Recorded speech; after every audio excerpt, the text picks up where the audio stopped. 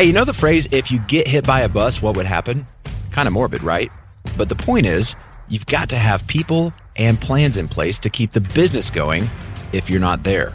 It's kind of a weird thing to think about, but it's vital to the future of your company. You've got to have a succession plan for your business. From the Ramsey Network, this is the EntreLeadership Podcast, where we help business leaders grow themselves, their teams, and their profits. I'm your host, Daniel Tardy, and my guest today is Patrick Booth. Patrick is the president and CEO of CCB Technology. They're a 40-team-member IT company that his dad started 30 years ago. Now, Patrick and his dad know firsthand about succession planning. They've done it, and they've done it successfully. Patrick has transformed the company from a one-man business by building an executive leadership team and then creating multiple revenue streams. And today, they're absolutely thriving. But Patrick's first memory of this business was filled with a lot of fear and uncertainty. When as a 7th grade boy, his dad came home and announced he had quit his job. Yeah, always marketing and sales, went through various companies, major companies, Carnation, STP, Western Publishing, and then ended up in Activision, and then ended up in technology in a smaller company, which ultimately, by him making that jump even from corporate America to a smaller company, inspired him to start his own company. So there was a transition even for him in his career to get to even want to start a company, which is where we are today. Do you remember that? Oh, yeah. How old were you when he started this? 7th grade. 7th grade. Oh, yeah. My sister was going to go to college. She didn't know. I mean, he just upped and quit his job. Like it was crazy. It was crazy. And I remember my sister crying at the table. So I mean, I tell this story often because it was real. Like we knew we were all in it, like together. When we didn't understand what was happening really at the moment, like we just knew like Dad doesn't have a job. It's scary for a little kid. Well, yeah. And then I said, I got on board though, because he promised me I would be the first hire. And I was like, done, let's do this. So, but even the things as kids of what does it mean to have your life be flipped upside down where people are in your now basement working. And like there's not a separation between, literally no separation between a work and a home place because it's all in one roof. And even my dad, like having to go through that about not leaving the house and going to his job and going to the basement instead, where the basement was where the pantry was and where the kids hung out, and no more hanging out in the basement. Yeah, we're seeing that a lot more in the pandemic, but people forget most entrepreneur households, that could be a garage. That is the beginning. The basement literally for in us, the garage, yeah, the basement, 70s show. Bonus you guys room. do everything in the basement in the Wisconsin, right? Yeah. Basements. That's yeah. So what was that like early on? Dad was trying to get this thing off the ground. Yeah. So the biggest thing for us as when Dad was trying to get this thing started, my dad, Chris Booth, the biggest thing was him understanding and trying to cast a vision of what he was building because nobody had done it before. And he was trying to explain it to us, and we did not understand. All we knew was that he would go to work in Chicago every day, come home, made family a priority, but work was separate. Like we This knew is prior to the business? This is prior to that, yeah. So when he came and started working at home, all of a sudden it made things reality of the worlds are now together. And so we would learn. My story is that I learned everything at the dinner table in the sense of when we would talk and have dinner, which we never did before him working at home. He always was gone. Like he got home at 8:30 every night because of his commute and the hours that he worked and the pressure he was under. So now we're having dinners together and he's telling us about his day. And I'm hearing things I had never heard before in business at the kitchen table. And it was eye-opening for sure. I mean, you're learning about what his struggles are about trying to break out and like build a business and overcome the hurdles that nobody knows who we are and what we're doing, because he's always worked for bigger companies that had a name, to the employee issues that were coming up of same things that we all deal with today of, are they showing up on time? Are they doing the work? Are they communicating well and accomplishing goals? And how do you continue to build trust with your team? And so I was able to learn all of this by him just sharing with it. And I don't think he even realized, I think at the dinner table that he was teaching me. He was just talking about his day. So there was so much that came out of that part of my education by just listening. And I was still a young kid in 7th grade. And so I didn't even understand everything. But a lot of things are caught, not necessarily always taught. And that was what my education was happening then. But yeah, it was amazing. Just my dad and my mom, together as a team was critical as well, because my mom had to be willing to give up her home. As everyone was in the basement. When I say everyone, it was about 5 people, which is still a lot to be in the basement that wasn't set up for that. But my mom was willing to say, yep, I can give up part of my house. But there did come a time, it was about a couple years, and my mom's like, I need my house back because this business is starting to grow and the kids are getting older and we need to have a balance of everything. And so, but a lot of working together as a team, helping them do anything I could do after school to help this thing get off the ground was how I learned. It's really such a cool thing in entrepreneur families. And, I can relate. My dad had a small business, and the dinner table conversations, it wasn't necessarily he was trying to teach us as kids how business worked, right? But just the conversation oriented around, we hired this new person today, and here's why we're so excited about this person. And here was in the interview process, we had this discussion, and it was so cool to learn this part of their story. And, it doesn't necessarily occur to you that that's not the conversation happening in all households across America around the dinner table. It's a pretty special thing. Yeah. Most conversations are like, how was your day? Yeah. What did you learn? All this stuff. And you don't get the real side of the business side. But yes, my education level was real time. And I'll tell you, the hires, it wasn't just the interview process. It was, oh my gosh, we hired the wrong person because this happened. You get the good, the bad, and the ugly. You do. Yeah. And there was times that I was brought into it, and I was like, what are they talking about? Like, why would somebody do this? And the reality was, hey, just as you get older and you become an adult, it doesn't mean that everything's going to be perfect and everything's going to be easy. Even as a business owner, you can have the right plan. You can interview somebody. I used to joke with my dad. I'm like, let me take over interviewing because I think you might need some help in this area. But he was he did the best he could. And honestly, when you're lifting your company off the ground, you are trying to find people that can just come in and kind of help you like ride along with your vision. But then somewhere you have to realize you don't want just anybody. Mm-hmm. You're not going to get there. You got to find the right people that can surround you and grab onto your vision, but honestly, run with you. Yeah. And it took my dad a while, and it takes everyone a little while to find that. But that early exposure, for better or worse, it causes you to kind of grow up quick or quicker because you're hearing these stories of adults dealing with issues and drama and problems. And I think it's one of the special things about entrepreneur households. And finances too. Yes. Between the hiring of employees and the finance side of things, that was a big deal to understand the pressure. It actually got to me to the point I remember asking my dad, why do you want to be a business owner if it's this much work and this much pressure? And he said, but Patrick, it's something really special to have your own business. And it's going to require work and it's going to be hard, but you can't quit. And that's the mentality my dad has kept pouring into me ever since I was little. When you sign up for something, give it all you have. Don't leave anything behind. And don't let the hard days stop you from continuing to go where you need to go on your journey to grow and get there. And they also really always challenged me, don't quit. Don't quit. It gets ingrained. I mean, your childhood years, that's when you're the most developmental, from a neurology standpoint. Sure. And all those lessons. I mean, what a cool gift that early on you're getting a front row seat to how business works.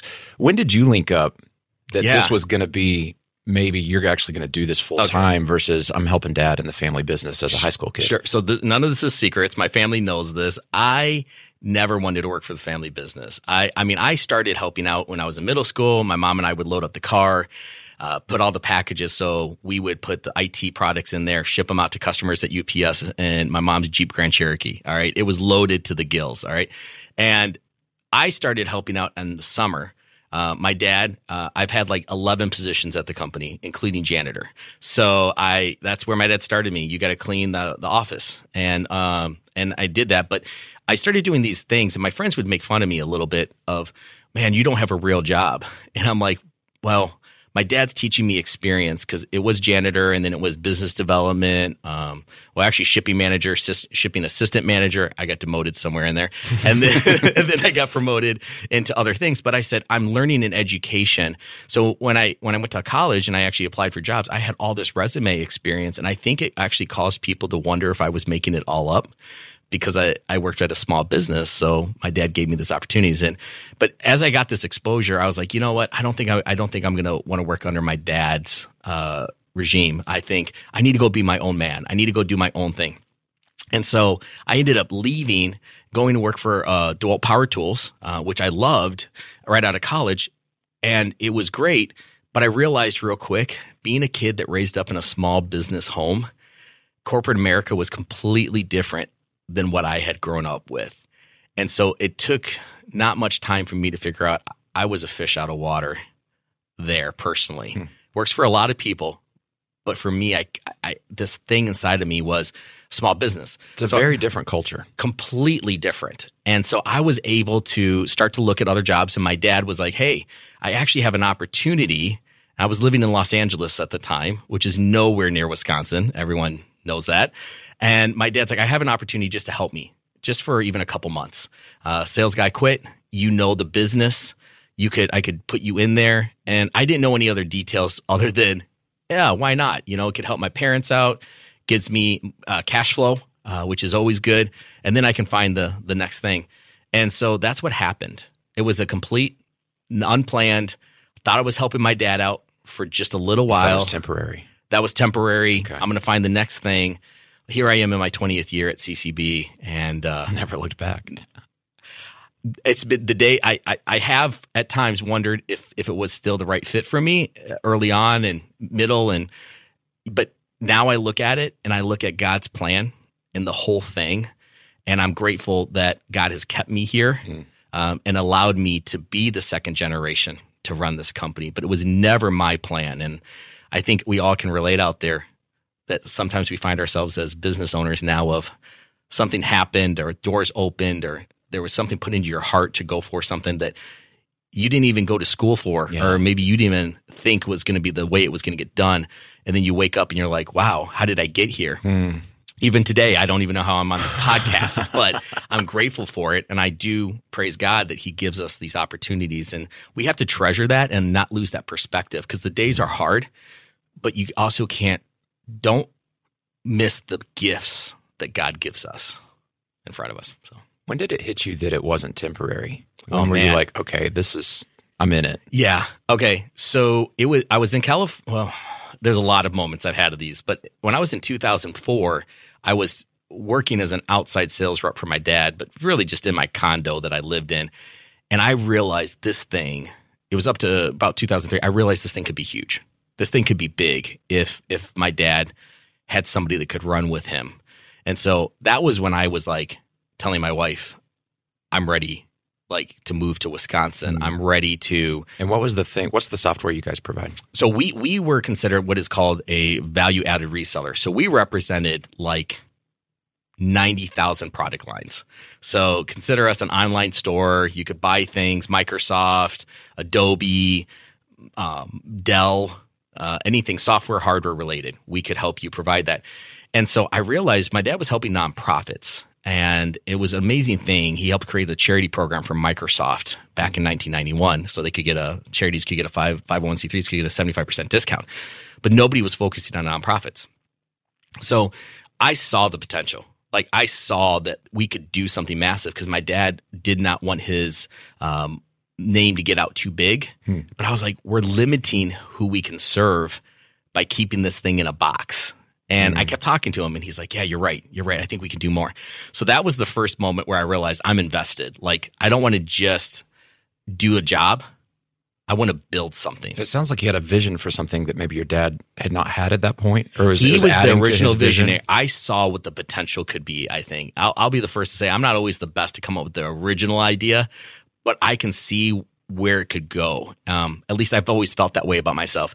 I do now, as I've gotten older, I have my crazy ideas, and I heard that, you're very creative and you have ideas all the time. And I think I feel the same way too, but having that team around you who can help you build it, I saw that I did that for my dad, and I know I need that as well, as you can easily get entrenched into the business side of things, and you need the people around you to make it happen. So that was early. And then as I got into management, I realized the full potential of what it means to actually manage a team.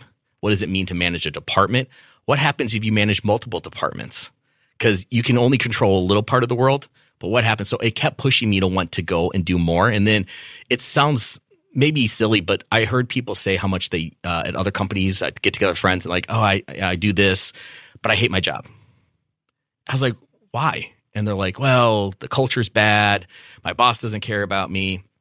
And that motivated me. I remember talking to my wife, and I was like, I want to build a company that people can be excited to go to work every day. Like, I don't want them leaving at 5, like, oh, thank goodness this day's over.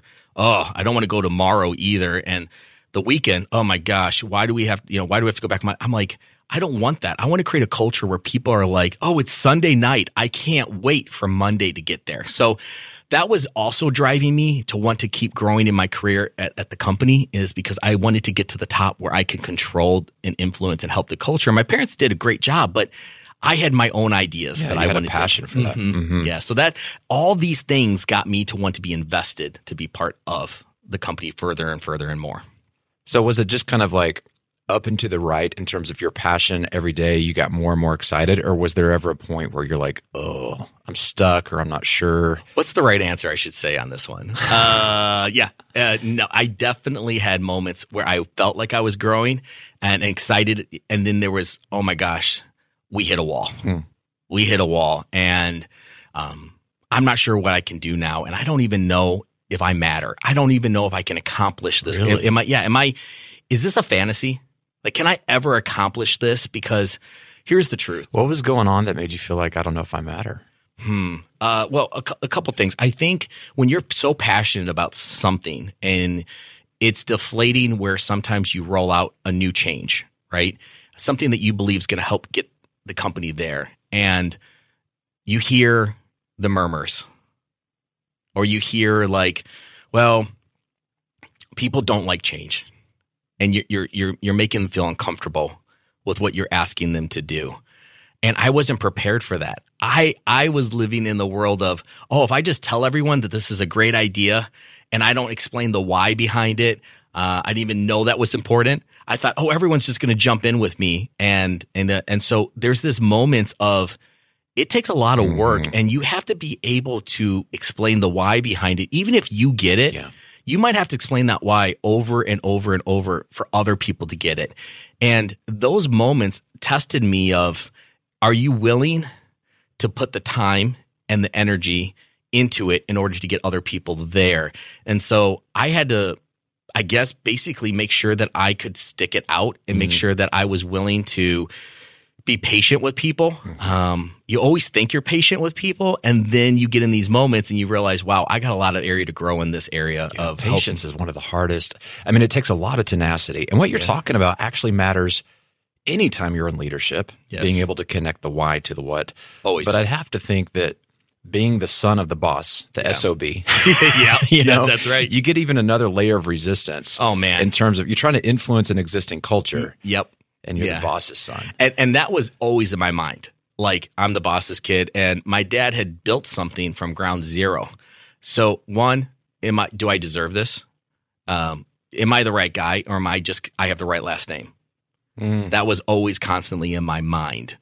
It drove me to constantly be pushing myself and try to stand out and make sure that I can do it right.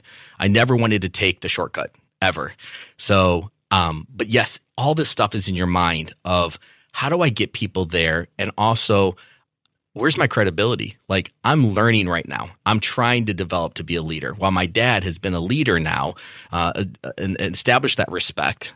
And where's my respect? So I had to make sure that I could grow my own trust with the team. So there's a lot of ways you can do that. But the biggest thing is, it's how you communicate. And I do fortunately, I've been very thankful to be part of all the leadership teams here at EntreLeadership with like CEOs, you guys, EntreLeadership Elite. When I joined, it was all access, and the senior and about 6 other CEOs every time we meet share about how important communication is. It isn't just a one-time thing that people struggle with. It's not like one business struggles with this. Communication is so critical for any team success, and I hear this over and over again, and it never stops growing in this area of getting people to help follow you. Mm-hmm. You've got to be able to grab their hearts. But even if you can't grab their hearts, help them understand why we're going here. Because the heart thing might come later. Again, you have to be patient. You have to be willing to, stay committed, and not just, say that everyone has to say yes to me in this moment. It's okay if some people are like, I don't know how I feel about this, but I will support it and give me some time to digest this. But it starts with your communication as a leader. You mentioned earlier this question in your head, do I deserve this? Yeah. Is that something you saw eradicated over time, or does that question still come up? Okay, so you always wonder, do I deserve it? And then as you talk to people, and I'm thankful that I've had a lot of people be open and honest with me about it. And I had some good friends and employees say to me, I'll tell you, at times we did wonder like what was going on and why was your dad making these changes and why was he putting you in charge and did other people deserve it in the company? But now looking at where we've grown and where we have gone and what you have done, it makes perfect sense why your dad chose you.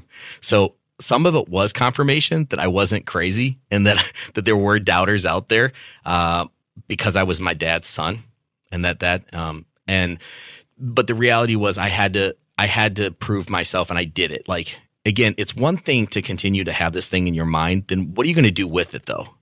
Are you going to do something about it and hopefully take away those things that pull you down and make you doubt yourself? And what can you do to change the story that's in your mind, right?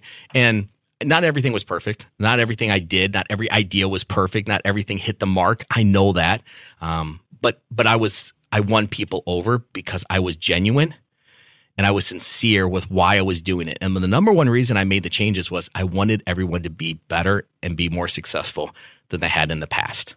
And I think they knew that about me. That's a really big deal. I mean, it sounds like your heart was for the team, sure, more than you proving that you could be the heir apparent. It absolutely was about the team, because I believe if I made the team better, the results I wanted will be there. But it was about helping people, again, enjoy where they work, making them want to stay, not just jump to the next job that offers them a little bit more money, but give them a place where they can grow and get better. And that has been my passion. And then they've stuck through it with me. I'm so proud to say I've got employees that have been with us for 26 years, 24 years, 23 years, and ongoing. Our average tenure is around 12 years. And that's awesome to see that we can all know there's something about history together that we remember what the old days were like, and then we know where it is today. And you just know that you have that connection is really powerful. So what were the conversations like with your dad as you started talking about succession and you stepping into his seat? Were those intentional? Was your dad driving those conversations? What was that like? Yeah, so definitely. He was driving it from the very beginning in 2007 when he named me the vice president of sales. He started bringing me into meetings that probably I didn't necessarily need to be into, but like health insurance meetings. And let me tell you, those meetings were like, I had no idea what was going on. I didn't understand the lingo. I didn't understand. First of all, I didn't understand the cost. I didn't understand. So the first 2 years of being in insurance meetings, I was just trying to like understand what was happening. But by him doing that, it gave me, again, just like at the dinner table, an exposure to another side of the business that allowed me to get clarity and also grow my knowledge. So when it was my time, this wasn't the first time I was seeing it. Yes. It was something I saw how he did it. He modeled it. It's mentorship. Let's just call it what it is. He was mentoring me to be ready. So yeah, he did that intentionally through our whole career of my positions, of guiding me and leading me. And then when I became president in 2013, he really backed off and let me have control of making decisions, which was huge. In fact, we joke about it, but he had done so much mentoring between 2007 to 2013. And I always told him, please don't just disappear. Please don't. Well, and he never did until I did become president. And then he ended up going on a cruise internationally where there was no cell phone reception. He purposely didn't turn on the cell phone. Ultimate test. Yeah, the ultimate test, sink or swim. And I call it boot camp. All right. So it was like, are you going to make it? And sure enough, what happens? A blizzard happens. I have to make the decision. Are we staying home or are we going into work? Do I put the employees at risk? Is it that bad? Is it not? And that was when reality hit me that it was now my time to step up and be the leader of the company. What'd you do? I called it. I said, everyone stay at home. I don't feel like the roads are safe. And I think, and I agonized over this. I mean, it wasn't like just a quick decision. I mean, I got up at like 5 that morning and I was like, for 3 hours, I was analyzing, what do we do? So I made the decision. Then when my dad came back, I told him about it, and I was nervous about telling him how I made the decision to not go into work that day, and we called it and said everyone can have a snow day or whatever. And he looks at me and goes, oh, that was the right decision. I was like, are you kidding me? This was so hard. And you just act like, I go, what would you have done? He's like, I don't know, but you made the right decision. And I let out a big, air out of just, okay. Because honestly, I still wanted his approval. Yeah. I still wanted to make sure that I did it right, that my mentor taught me right. But I love his answer. What strikes me about his answer is sometimes these are fence line decisions and there's not a clear right or wrong. Yeah. And it sounds like he was saying it was less about coming in or staying home was the right or wrong decision and more about that, Patrick, you stepped up and you led. I'm glad you said that because I probably haven't connected the dots exactly like that, but that is what it was about. Yeah. It was my opportunity. Here's what I stepped up. Like you said, I did what he wanted me to do. Be a leader. So that was, and it's funny because later one time I made a call and way too soon about going home. And I sent everyone home at noon and there was no snowstorm. It was completely sunny out and everyone left. And I totally failed on that one. So now I don't make a decision too soon. I wait and truly make sure the weather report doesn't change on me. More information. But that's true. I got it right once and I've failed a lot.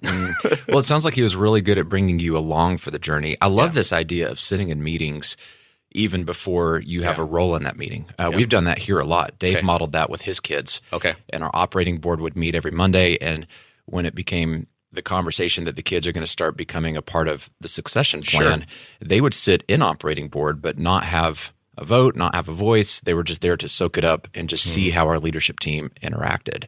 And that happened for a couple years before they were at the table and had I'm going to jump into this conversation. Well, it's a real situation. I mean, you're watching it happen. So it is the dinner table. Let's call it. We should call all these things. We're at the dinner table. They're learning and they're watching how you guys process and work through things as a team. Right. And that's what I was doing too. So that, And I hope family businesses, I guess, as listeners are out there, I want you to know, like, that is so important. Like, super important. You might be like, well, it might overwhelm them, or maybe they're too young or they're too soon. And I can't tell you the right timing of when that is, but I will tell you it is critical before you put them in a role that you give them an opportunity to learn with you. Yeah. I mean, there's just so much to absorb. I mean, you talked about insurance. There's the jargon, the weight of it, the risk, the financials. And business is complex. And sometimes as leaders, we forget how many things we've learned one day at a time over the last 10 years that are now just kind of in our gut, in our instincts. And you throw somebody into that day one and it just floods them. And so we've even done this with our leaders, like in the Entre leadership team, where we've had our core leadership meeting every week, and up and coming leaders, we'll have them sit in the room, but not participate for a season. We go, hey, this guy's probably going to be in a leadership role in a year from now, and we're mentoring them. And so part of that mentorship process is sit in that room, and then we'll debrief with them afterwards. Right. What'd you notice? Yeah. And they're asking questions about why'd y'all make that decision that way? Or it seems like there's some tension between these two leaders. What's going on there? And you're like, yeah, that's part of the thing. And I think that's important that you set the expectations for them in the room. Don't just be a fly on the wall, but be somebody who's actually taking notes, have questions, be willing to, like, let's study this afterwards and engage. Because that's the other part. Again, we talk about communication, but as you mentor, you've got to be understanding where the gaps are for them. And also, I think this is super important. My dad was a financial wizard. I'm not. And so what came natural for him, I struggle with.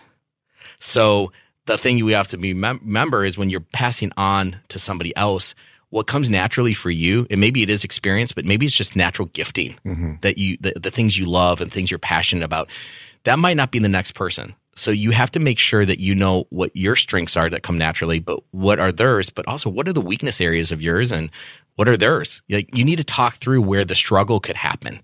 And that's the one thing my dad and I didn't do well on. I wish I would have spent more time with him, talking to him about financials. Now, the good news is my dad is still alive and I still have him on my board. So, and he still quizzes me all the time about the financials. So, and I told him that I am openly admitted, I'm like, I struggle with this. And he's like, really? Well, I can help you with that. So he's still teaching me. He's still coaching me. He's still leaning in. And how did you, on the financial thing, aside from the mentorship with your dad still being there, on a practical level, how did you solve for that? Have you worked to really just get great at that, or have you hired somebody and delegate that? How did you approach that? Lots, all of the above. I'll say that much. I hired somebody as well. We never had a VP of finance at the time. We always had somebody in accounting, but my dad was the VP of finance. Really, I told him I need to hire a VP of finance. And after a couple conversations, he's like, you need to hire a VP of finance as well. He understood that. And so we did. And that has been a huge weight off of me. As I've told her, you're my financial brain. Like, I need you. And she's been coaching me, and I've been asking a lot of questions. I read books. I take time to invest. I talk to other CEOs. How do you read your financials? What are you looking for? What are the things that jump out to you? Because I want that. So again, as a leader, you can never stop growing, but I was intentional. I had to admit this is an area that I'm probably never going to be strong in. And I need to find somebody who's going to be strong in it, right? But then two, I do have a responsibility to this person to grow my own knowledge so I can ask questions so she can stay sharp. Right? What do you like when you take finance? This is a pretty common thing for leaders. Many of us, entrepreneur wiring. Yep. So we talked about coming from sales and marketing. Yep.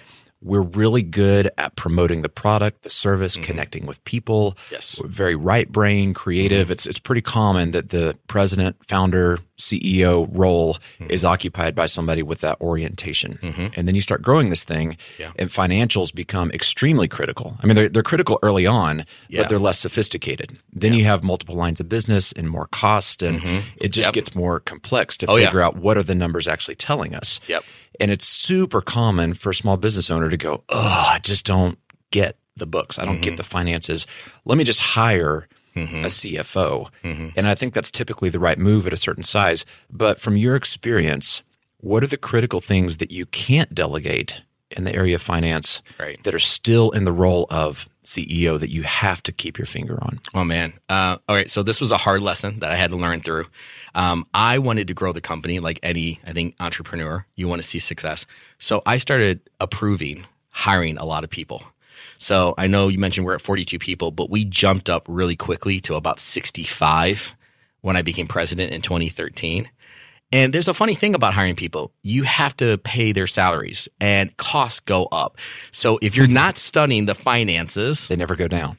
They never go down. And that, I tell people insurance is going to go up, salaries are going to go up. Those are guarantees, right? Taxes are going to go up. So the reality though is I didn't realize that my decision making by not studying that piece or really focusing on it, I was making decisions that was actually hurting the company, even though I thought I was helping the company. And I had the right heart in it. Oh, yeah, we could use this person. We could do more with this.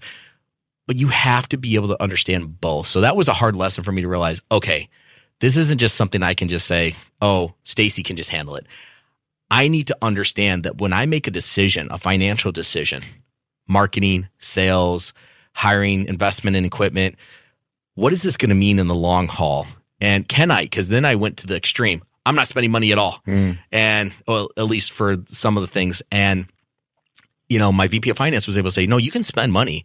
We can do a lot of things, but you got to take time to understand where you can spend the money and how is that going to affect everything. So how do you guys do it? Do you have a modeling tool now or a budget that you can kind of forecast out and look at that? I wish I could tell you we have a perfect plan. We don't, but we have been meeting. We do meet as an executive team, and I meet with her on a regular basis to discuss what finances are coming. So the reports, we also changed the reports. I'll say this.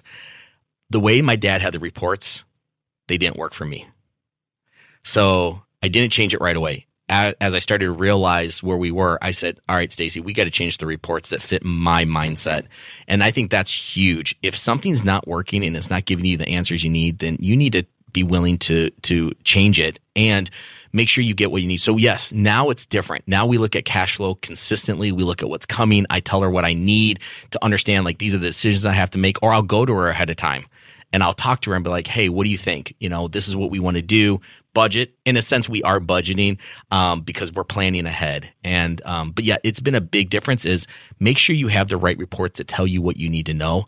Otherwise, you're going to be making decisions completely without the right analytics and the knowledge, and it's going to get bad. So this is still something I don't think I'm ever going to master this. I'm just going to be honest. I have to keep working on this. I don't know that we ever master it, but the big shift you made and the one that's critical for any business to really scale is going from looking in the rearview mirror to looking out the windshield when it comes to the finances. Sure. I mean, having reports and dashboards and things that help you anticipate what's coming, where you're looking forward instead of just looking at what happened last month to see if there's any money left. Absolutely. It's a big shift. I remember being at Entre Leadership Summit in 2018, where I had first met you, and I got an update from finance about our cash flow. And I mean, I was flying high at Entre Leadership Summit. Like, it was awesome. The speakers you guys brought in, my knowledge, I was like, I can conquer the world. And I got this one email that just showed our finances were like in the red. And it was like I just sunk into the floor. And Steve's who here with me on my trip, he said, Patrick, are you okay? I'm like, no, I'm not, And so we ended up talking through that. Ended up meeting some great people who motivated me and got me to pull out of it. But that was the reality of what was the feeling in that moment? Oh man, failure. How do I get out of this hole? It just felt like I got swallowed up. And I'm like, it doesn't matter how pumped up I am right now. Am I the right leader? Can I do this? Were you wondering if it was over? Oh, for sure. I meet it, not the company, but more me. Am I done? Do I belong somewhere else? And the thing I learned is the grit and the fight that my dad poured into me. I knew I could get through it, but I had to be willing to put the work into it, and I had to be willing to change some things about myself. It wasn't working, and I had to accept the truth on that. And so as soon as I did, I came back and I actually drew a line. That was one of the big things I remember in 2018 of drawing the line. And I drew the line saying, this is going to be how we do things from now on. I need this. And I'll be honest, what was holding me back was I mentioned earlier, I wanted people to have a great place to work and be happy. I was so focused on making everyone happy. I wasn't making the business healthy. And I wasn't being a good enough leader for the company. Because I was so focused on making people smile, enjoy where they came. I did get that. I got that checked. People were happy. But I wasn't running it healthy. I mean, the financials were telling me that. That was the moment I looked in the mirror and saw the truth. I've got to be a better leader. And I've been on this journey ever since, trying to get there. Hey, your small business has a lot of the same challenges that mega corporations do, but without a huge finance team to solve them. I mean, who has time to juggle different apps and programs to manage your cash flow? Well, that's where Found comes in. It's business banking plus easy-to-use financial tools, all to simplify small business finances. Found has all the features you want in a business bank account and none of the stuff you don't. No minimum balance, no opening deposit, and no hidden fees. You can sign up for Found in just minutes. It's easy to access on desktop or mobile, and you can customize your account to organize and manage your funds. Plus, you can create and send free invoices right from the app, so you can get paid quickly and easily. It's time to move on to better business banking, designed to help small business owners succeed. It's time for Found.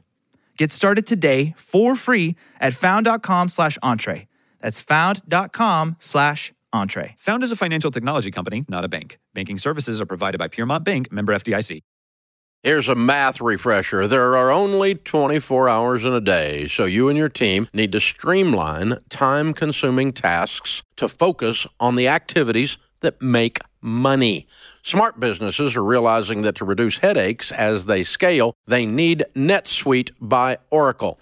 NetSuite is the #1 cloud financial system, bringing accounting, financial management, inventory, and HR into one platform. With NetSuite, you can reduce IT costs because it's cloud-based. You can cut the cost of maintaining multiple systems because you've got one source of truth. It's a big deal. And you improve efficiency by bringing all your major business processes into one platform, saving time and cutting manual tasks and errors. So join the more than 37,000 smart companies like Ramsey Solutions that have done the math and are boosting their efficiency with NetSuite. And right now you can download NetSuite's popular KPI checklist designed to drive the right behaviors for your business. Absolutely free at netsuite.com/Ramsey. That's netsuite.com/Ramsey to get your own KPI checklist. So coming out of that, what was the tension? Because I imagine you still wanted to make everybody happy, Sure. and you probably had to start doing some I didn't go difficult extreme. things. I didn't say that this Didn't is swing gonna, the pendulum?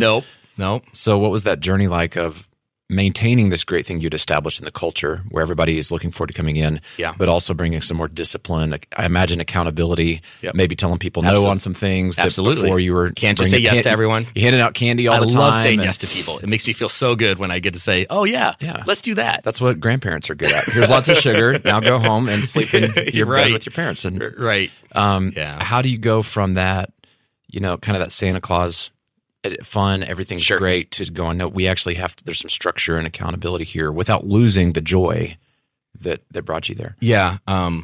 Talking with a lot of people. Again, I'm going to promote that. Talking to other leaders was absolutely critical for me, other CEOs, asking them what they do. I knew I needed to get a better plan, but I wasn't sure what the right plan. And here's the thing. I got a lot of advice, but I had to customize it to what fit for me and what fit for our company. Because you can go extreme, and you have to be careful of that. So, And did you plug in one of our coaching groups at that time?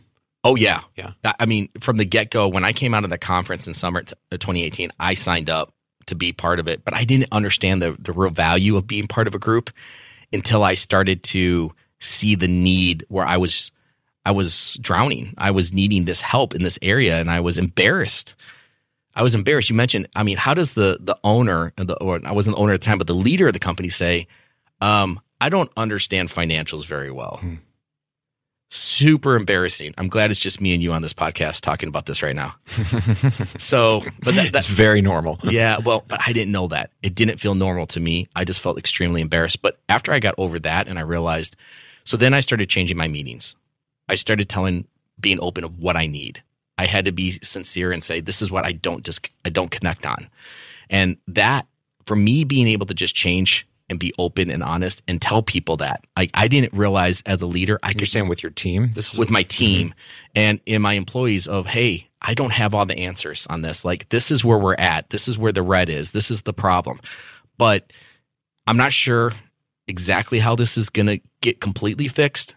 But these are the little things we're going to do along the way to hopefully make adjustments, right? And I still struggle with this in the sense of boundaries and telling people no, but it helps when you start talking about the problem, because you can never get through it unless you actually communicate. And then I started talking about finances with the team, which actually leads to more questions.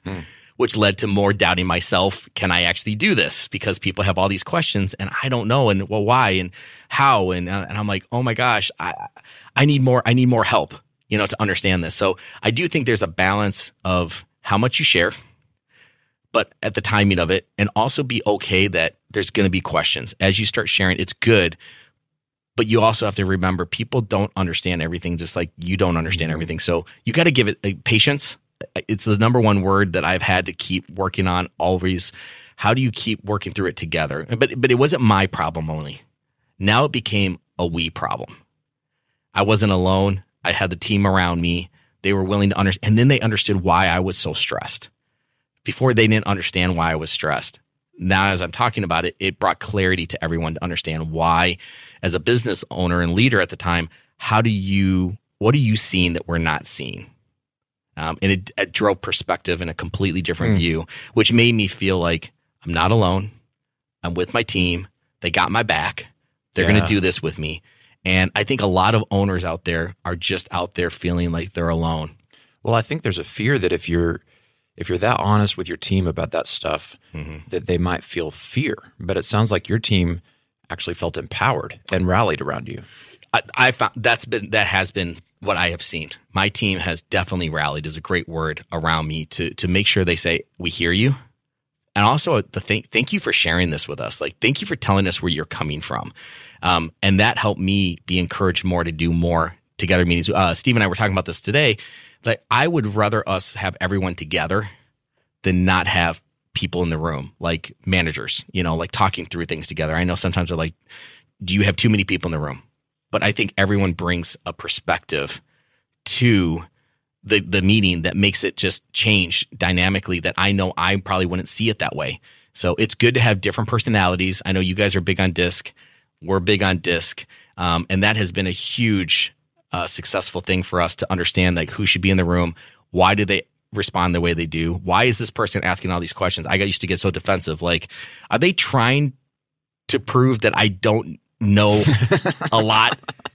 They're analytical. They're trying to understand things, That's a funny thing when I've had those moments where I was feeling insecure as a leader and somebody's got a lot of analytical questions. Sure. And because I was insecure, my own fear narrative starts going, you're an idiot. You don't know what you're doing. You're not qualified.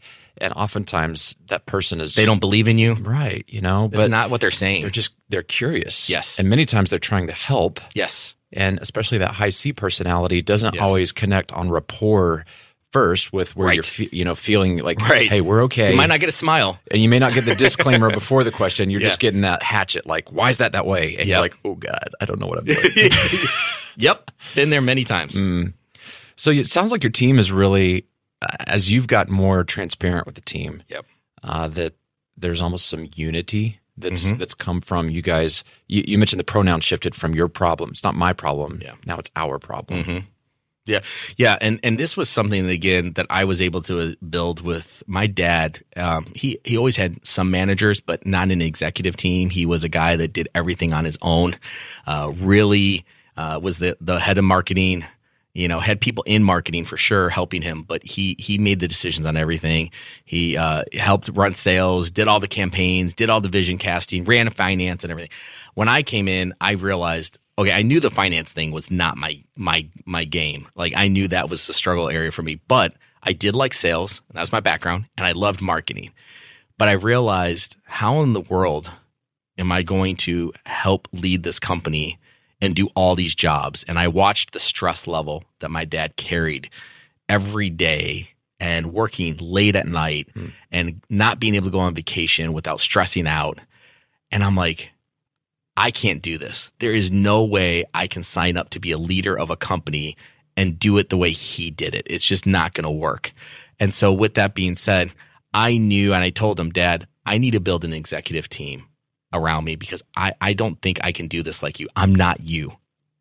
I can't do it like you. So that was huge for me to be able to have his blessing to build an executive team around me. So yes, it has come together as a we, but I knew the whole time there was no way I could do it alone.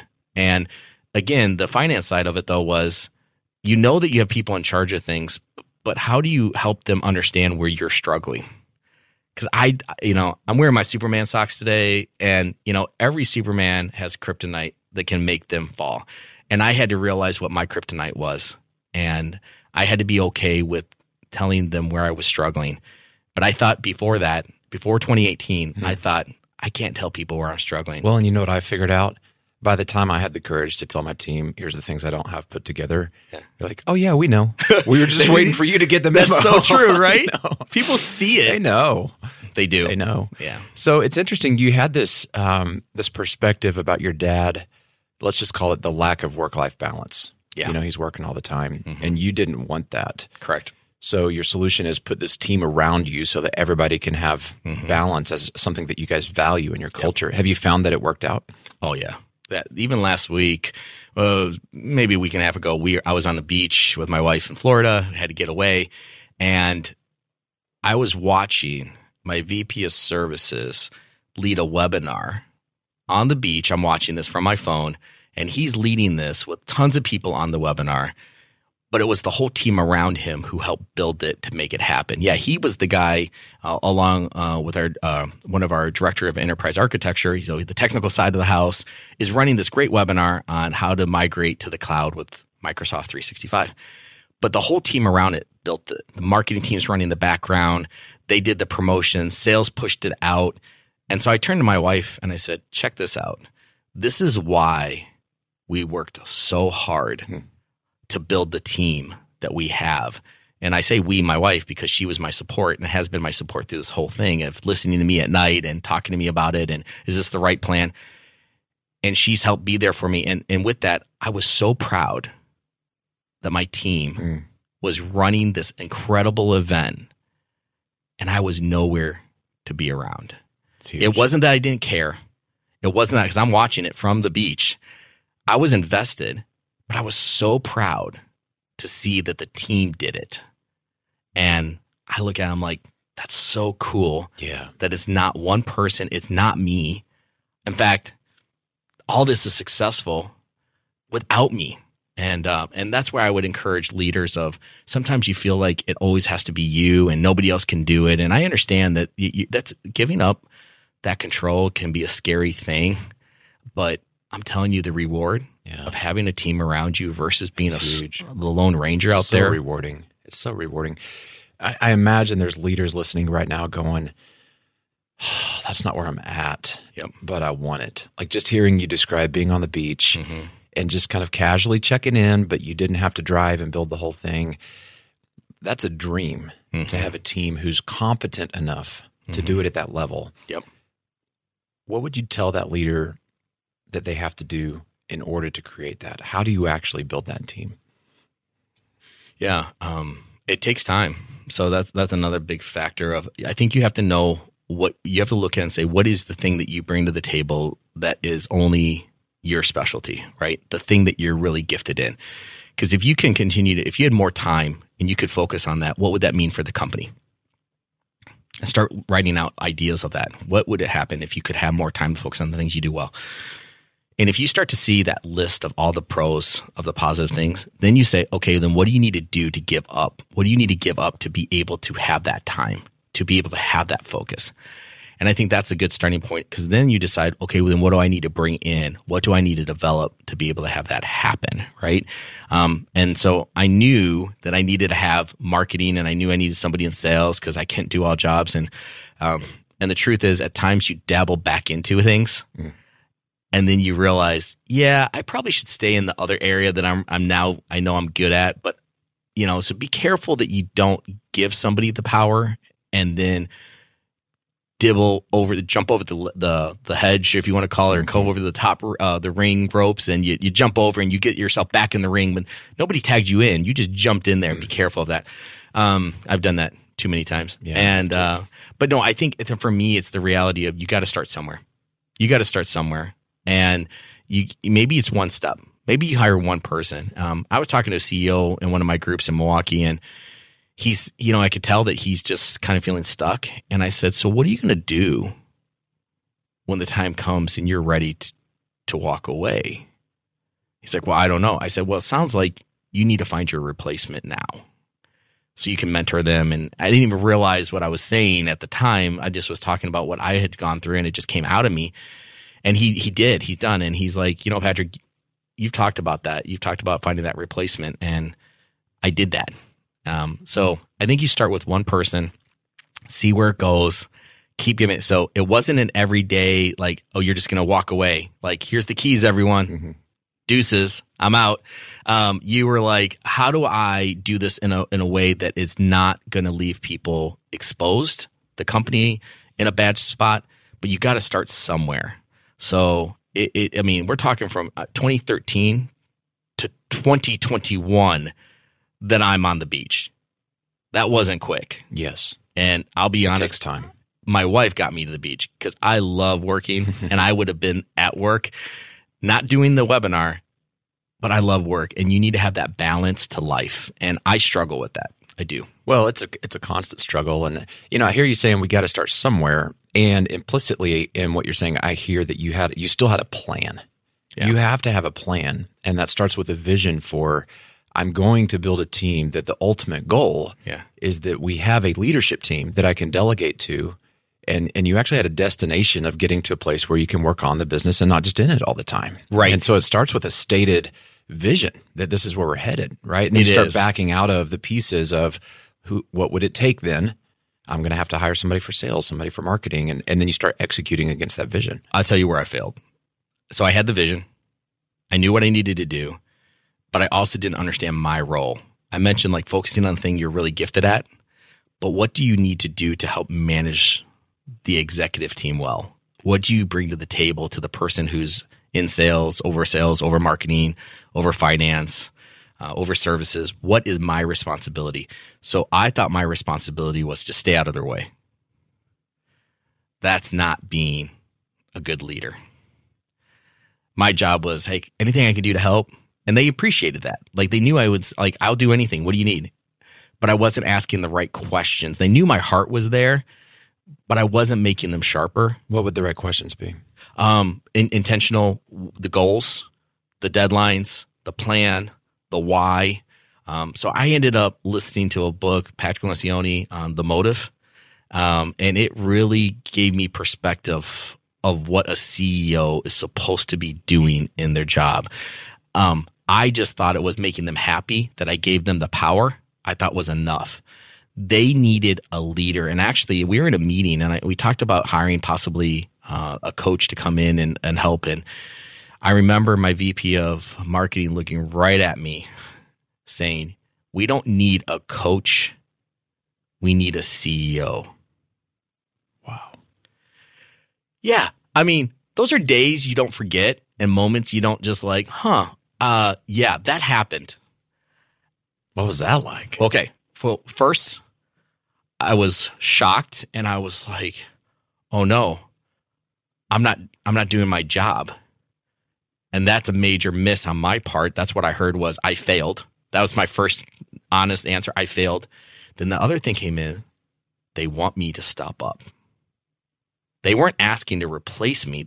I was giving them an opportunity to replace me kind of with a coach. And she's telling me, we want you to be the leader.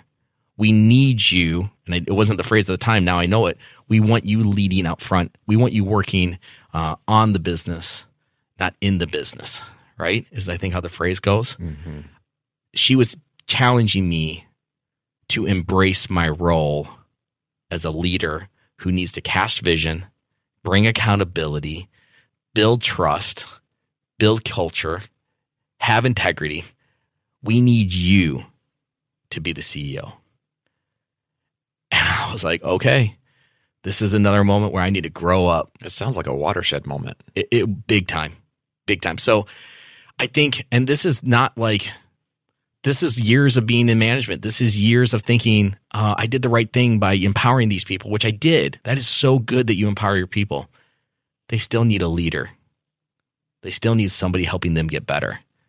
Don't check out. Don't just say, my job is a step to the side. You want to be a leader. You want to be an influencer. You want to make an impact. Take time by leading correctly, but you better pour into your own knowledge. You better know what questions to ask. And there's a difference. Steve and I talked about this. There's a difference between asking questions, interviewing somebody to understand where they're coming from, and interrogating somebody. Right, for sure. Interrogation is just looking for the answers you want and maybe catching people what they've done wrong. So I would encourage everyone out there, like I've had to learn this, like how is my questions coming across? Am I helping them get better? Or is it more catching what they're doing wrong? So a lot of growth, a lot of opportunity here for us all to get better at this as leaders. But yeah, that was a moment of I need to really up my game. So I'm curious, the next day, yeah, after she confronted you on this, yeah, did you know what to do? No, I avoided her like crazy. No, just no. How did you? It wasn't an instant download of. How did you start to go on that journey of okay, I got to figure out how to step into that thing that my team is challenging me to to be a better think, CEO? if I remember correctly, because I think I remember it took a couple of days for me to process this thing and understand what does this mean. But I believe I remember I met with the team and I said, okay, I heard you loud and clear. And it wasn't just her, by the way. After she said it, I think the conversation turned, does everyone feel that way? And everyone said yes. And I was like, okay. So she might have been the first to say it, but they were all thinking it. So I remember coming and talking with them and since, how do I lead my meetings? How do I engage? How do I ask questions? And again, this is a work in progress. I am never going to say I got it all figured out. So it's ups and downs with me of getting it right. And then I slack off and I get better and I read something, I hear something, and it makes me say, yeah, I get it. I got to get back on making this thing be better. So it was a process but mindset wise, I know I need to do something. And there's only one CEO here. So it was a mental change for me. And so, and of course, support of, well, what can I bring to the table? And they said, you're creative. We need your ideas. We can execute, but we need you coming up with ideas for us. And I was like, okay. And then I gave myself permission by going to EntreLeadership to sometimes draw lines where I wasn't drawing lines. So, I knew where I could help them, but where was I hurting the team? It was staying out of their way. It was not drawing lines. It was confusion, right? It was bringing in probably not necessarily just trusting fully, because that's easy. I like to trust people. In fact, sometimes it gets me in trouble because I trust people so much. That was never the issue, but it was more of, are you okay that we're not going to do it exactly your way?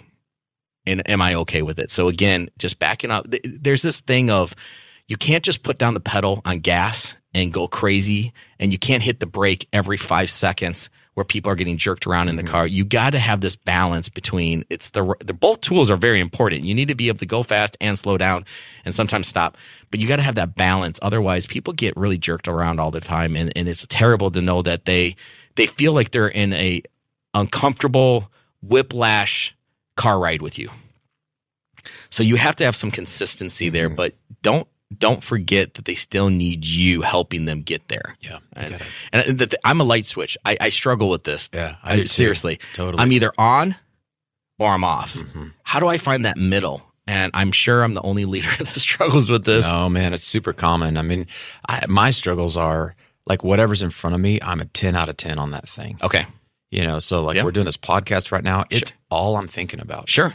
And then I'll go to the next meeting and I'll be completely absorbed with that. And if I get 20 to 30 things going at one time, all these irons in the fire, and they all have people attached to them, absolutely, who have made commitments to be their leader and help support them, well, I can only juggle 10 or 15 of them. Yep. And so the others that are still over there on the side, I know it's not in my mind, but for that person, it's the only thing going on. And they're going, you abandoned me. Yes. Where'd you go? Yes. And it's not a lack of compassion because I love our people. It's just I can get so overloaded with all the ideas and being all in on those things. And then at the end of the day, I'm just like, and what I need to be at the end of the day is enough gas in the tank to check in with the people that I haven't seen in a couple days. Absolutely. Right? And follow up with them because they're wondering where I'm at. Yep. And again, it's that personal relationship thing. Again, we're talking about trust. We all need that connection. It's so important. And I know that it's been trying during the last year where people aren't not necessarily all together, but you got to keep finding ways to invest in that relationship, the check-ins that you're talking about. Even recently we did our performance reviews. I know people still do those out there. We do. So we did a performance review and my VP of finance said, I need more time with you. I do. Well, we go over reports. Yeah, I need more time with you. I need to talk to you more about the department. I need to strategize with you. I just need more time with you, Patrick, to talk to you about where I'm at as a leader. And that was really good. And I was glad she spoke up and said it. But my point is, we've been working together for years now, 8 years now. So she still needs it. Yep. Still needs it. And every year brings its own challenges. So we're all getting better, but we also are being tested. And it's hard. So that's why leaders like CEOs need people, but all of your people underneath you just need to know that you care and that you take time to understand where they're at and then help them get through it. You're not their psychologist just to listen. You got to help them get through the problems that they're experiencing in life and at work. It's one big pot of messiness, but how do you get through it together, right?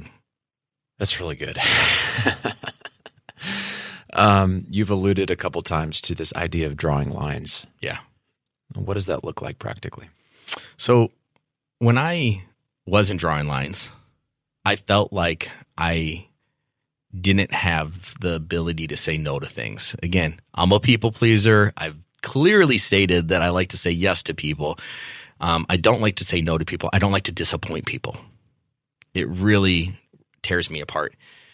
But there's times you just got to be able to say no to things, and you have to be able to speak up. So this is one example that I know I struggled with. Was I had an idea of wanting to do a golf classic for our company, right? And we were talking about it with marketing, and they're like, yeah, well, there's a lot of golf classics. There's a lot of things out there that, I think ours is going to get lost. And I didn't speak up enough to really say like why I wanted it, about the human connection, the building, showing CCB, the style that who we are, our culture, and I wasn't explaining it. So I just kind of let it go. I'd bring it up maybe a little bit later, but it kept getting shut down by marketing. And I kept saying like, I was frustrated, but I wasn't saying anything about what I was frustrated about. When I realized if this is something that I want to do, then I just need to come out and say, this is what I want to do. I don't like people playing games. I always say I like to be a straight shooter, but I was in my own way playing a game because I wasn't speaking the truth. So they say it all the time, like, this is your company. So you should run it the way you want it run. And sometimes, you need to just say, this is where we're going. And I felt like in my heart, I wasn't sure if I could do that without disappointing people or maybe making people feel like I don't trust them or trust their ideas or where they're taking like the company and events for customers. That's not what I was saying. I was just trying to do something that I had a vision for of what it could be. And so when I came out and said, all right, we're going to do this. I'm not asking, I'm telling this is what we want. And then I explained the why. I had complete support from the marketing department to do it.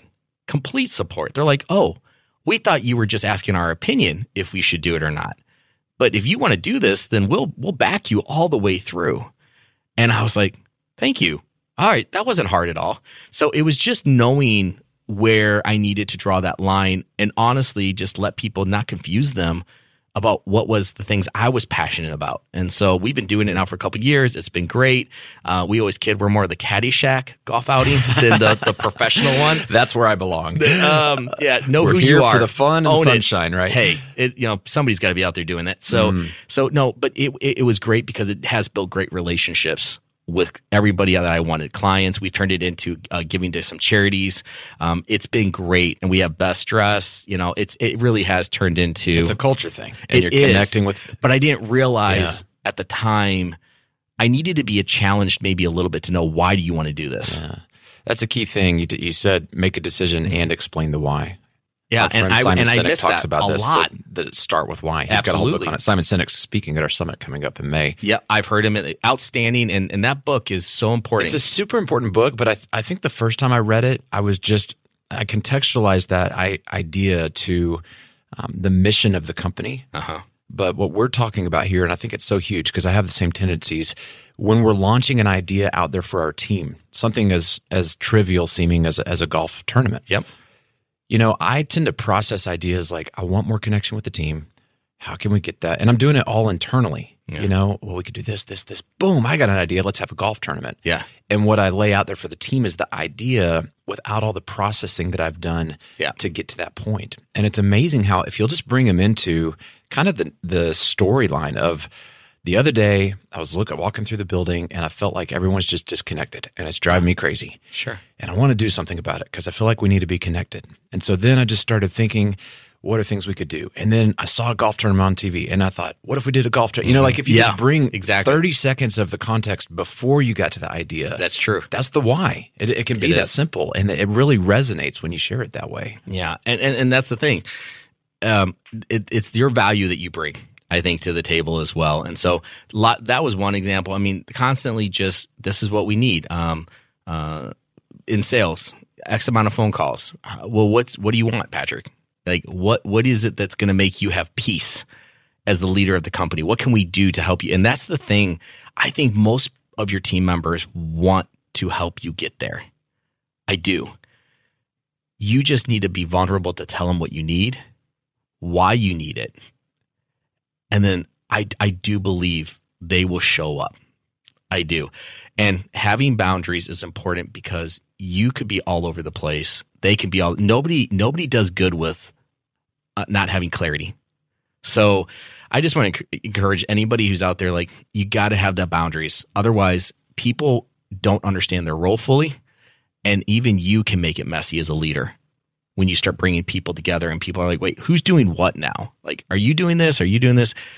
You got to have boundaries of this is where you need, and I know there's phrase, stay in your lane. That can be also a negative thing. I think oftentimes, but just stay in your lane. You don't belong. You don't need to, you're in marketing or you're in sales or you're in services, stay in your lane. But that can be a real negative thing to a culture.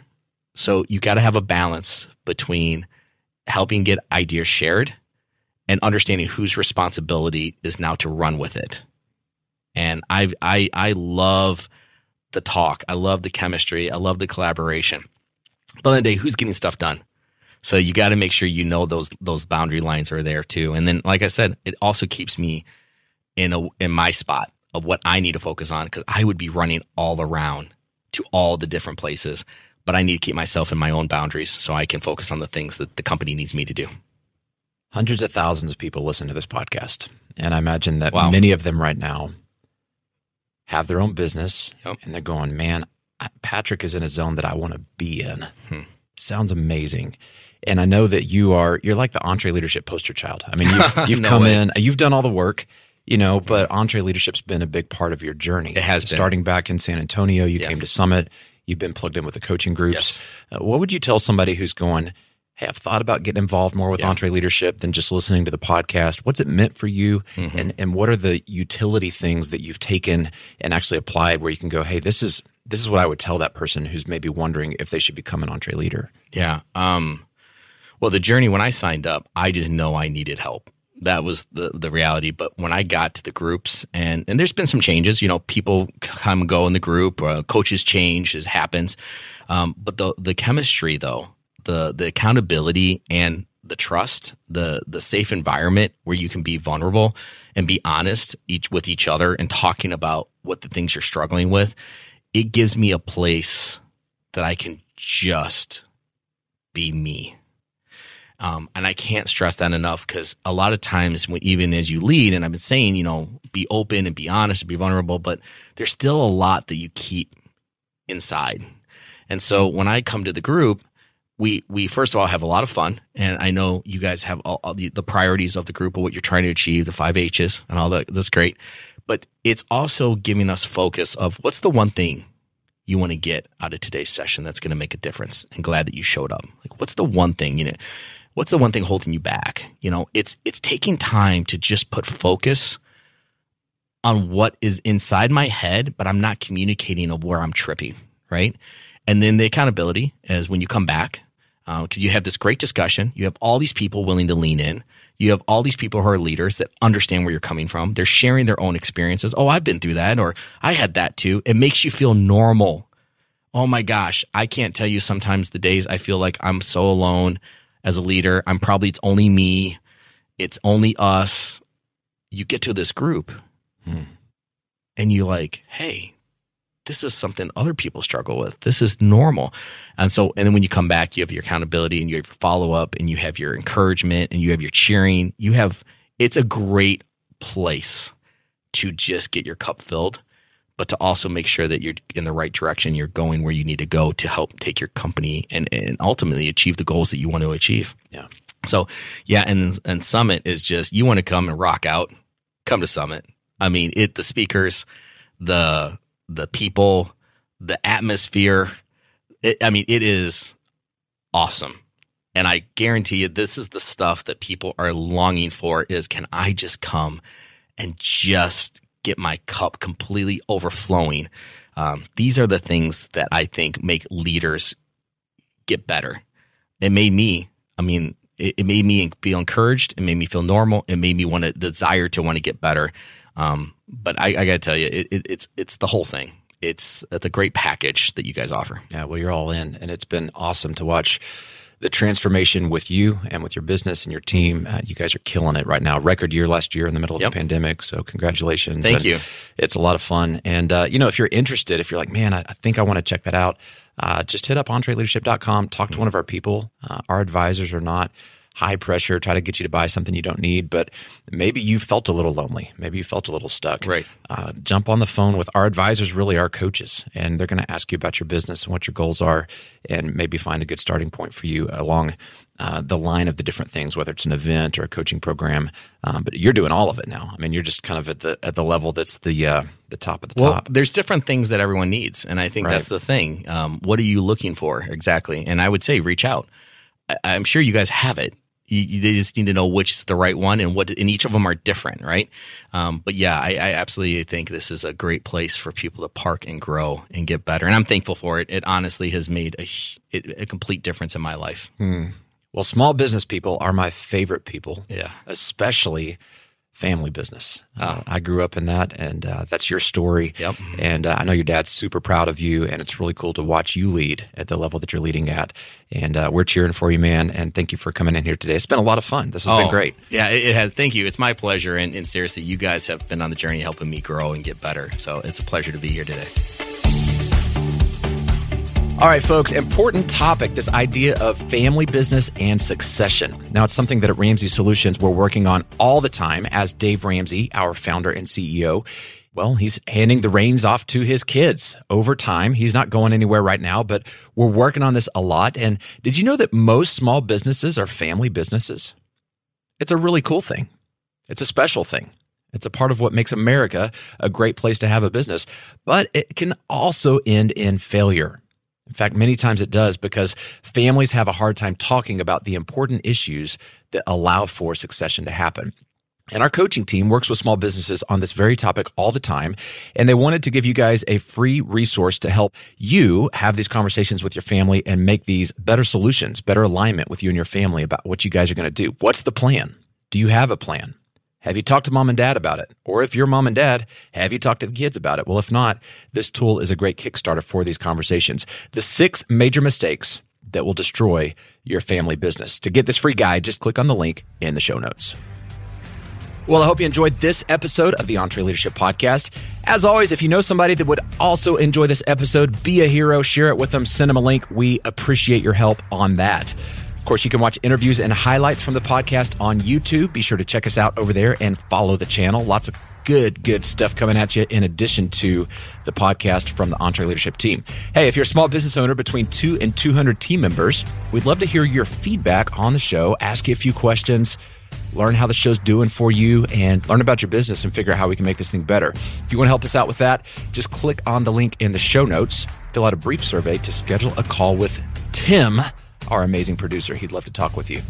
Also, you can follow us on social media at EntreLeadership. You can follow me on Instagram at Daniel Tardy. This episode was produced by Tim Hull. It was edited and mixed by Will Rudder. I'm your host, Daniel Tardy, and on behalf of the entire EntreLeadership team, thank you for listening. Until next time, keep learning and keep leading.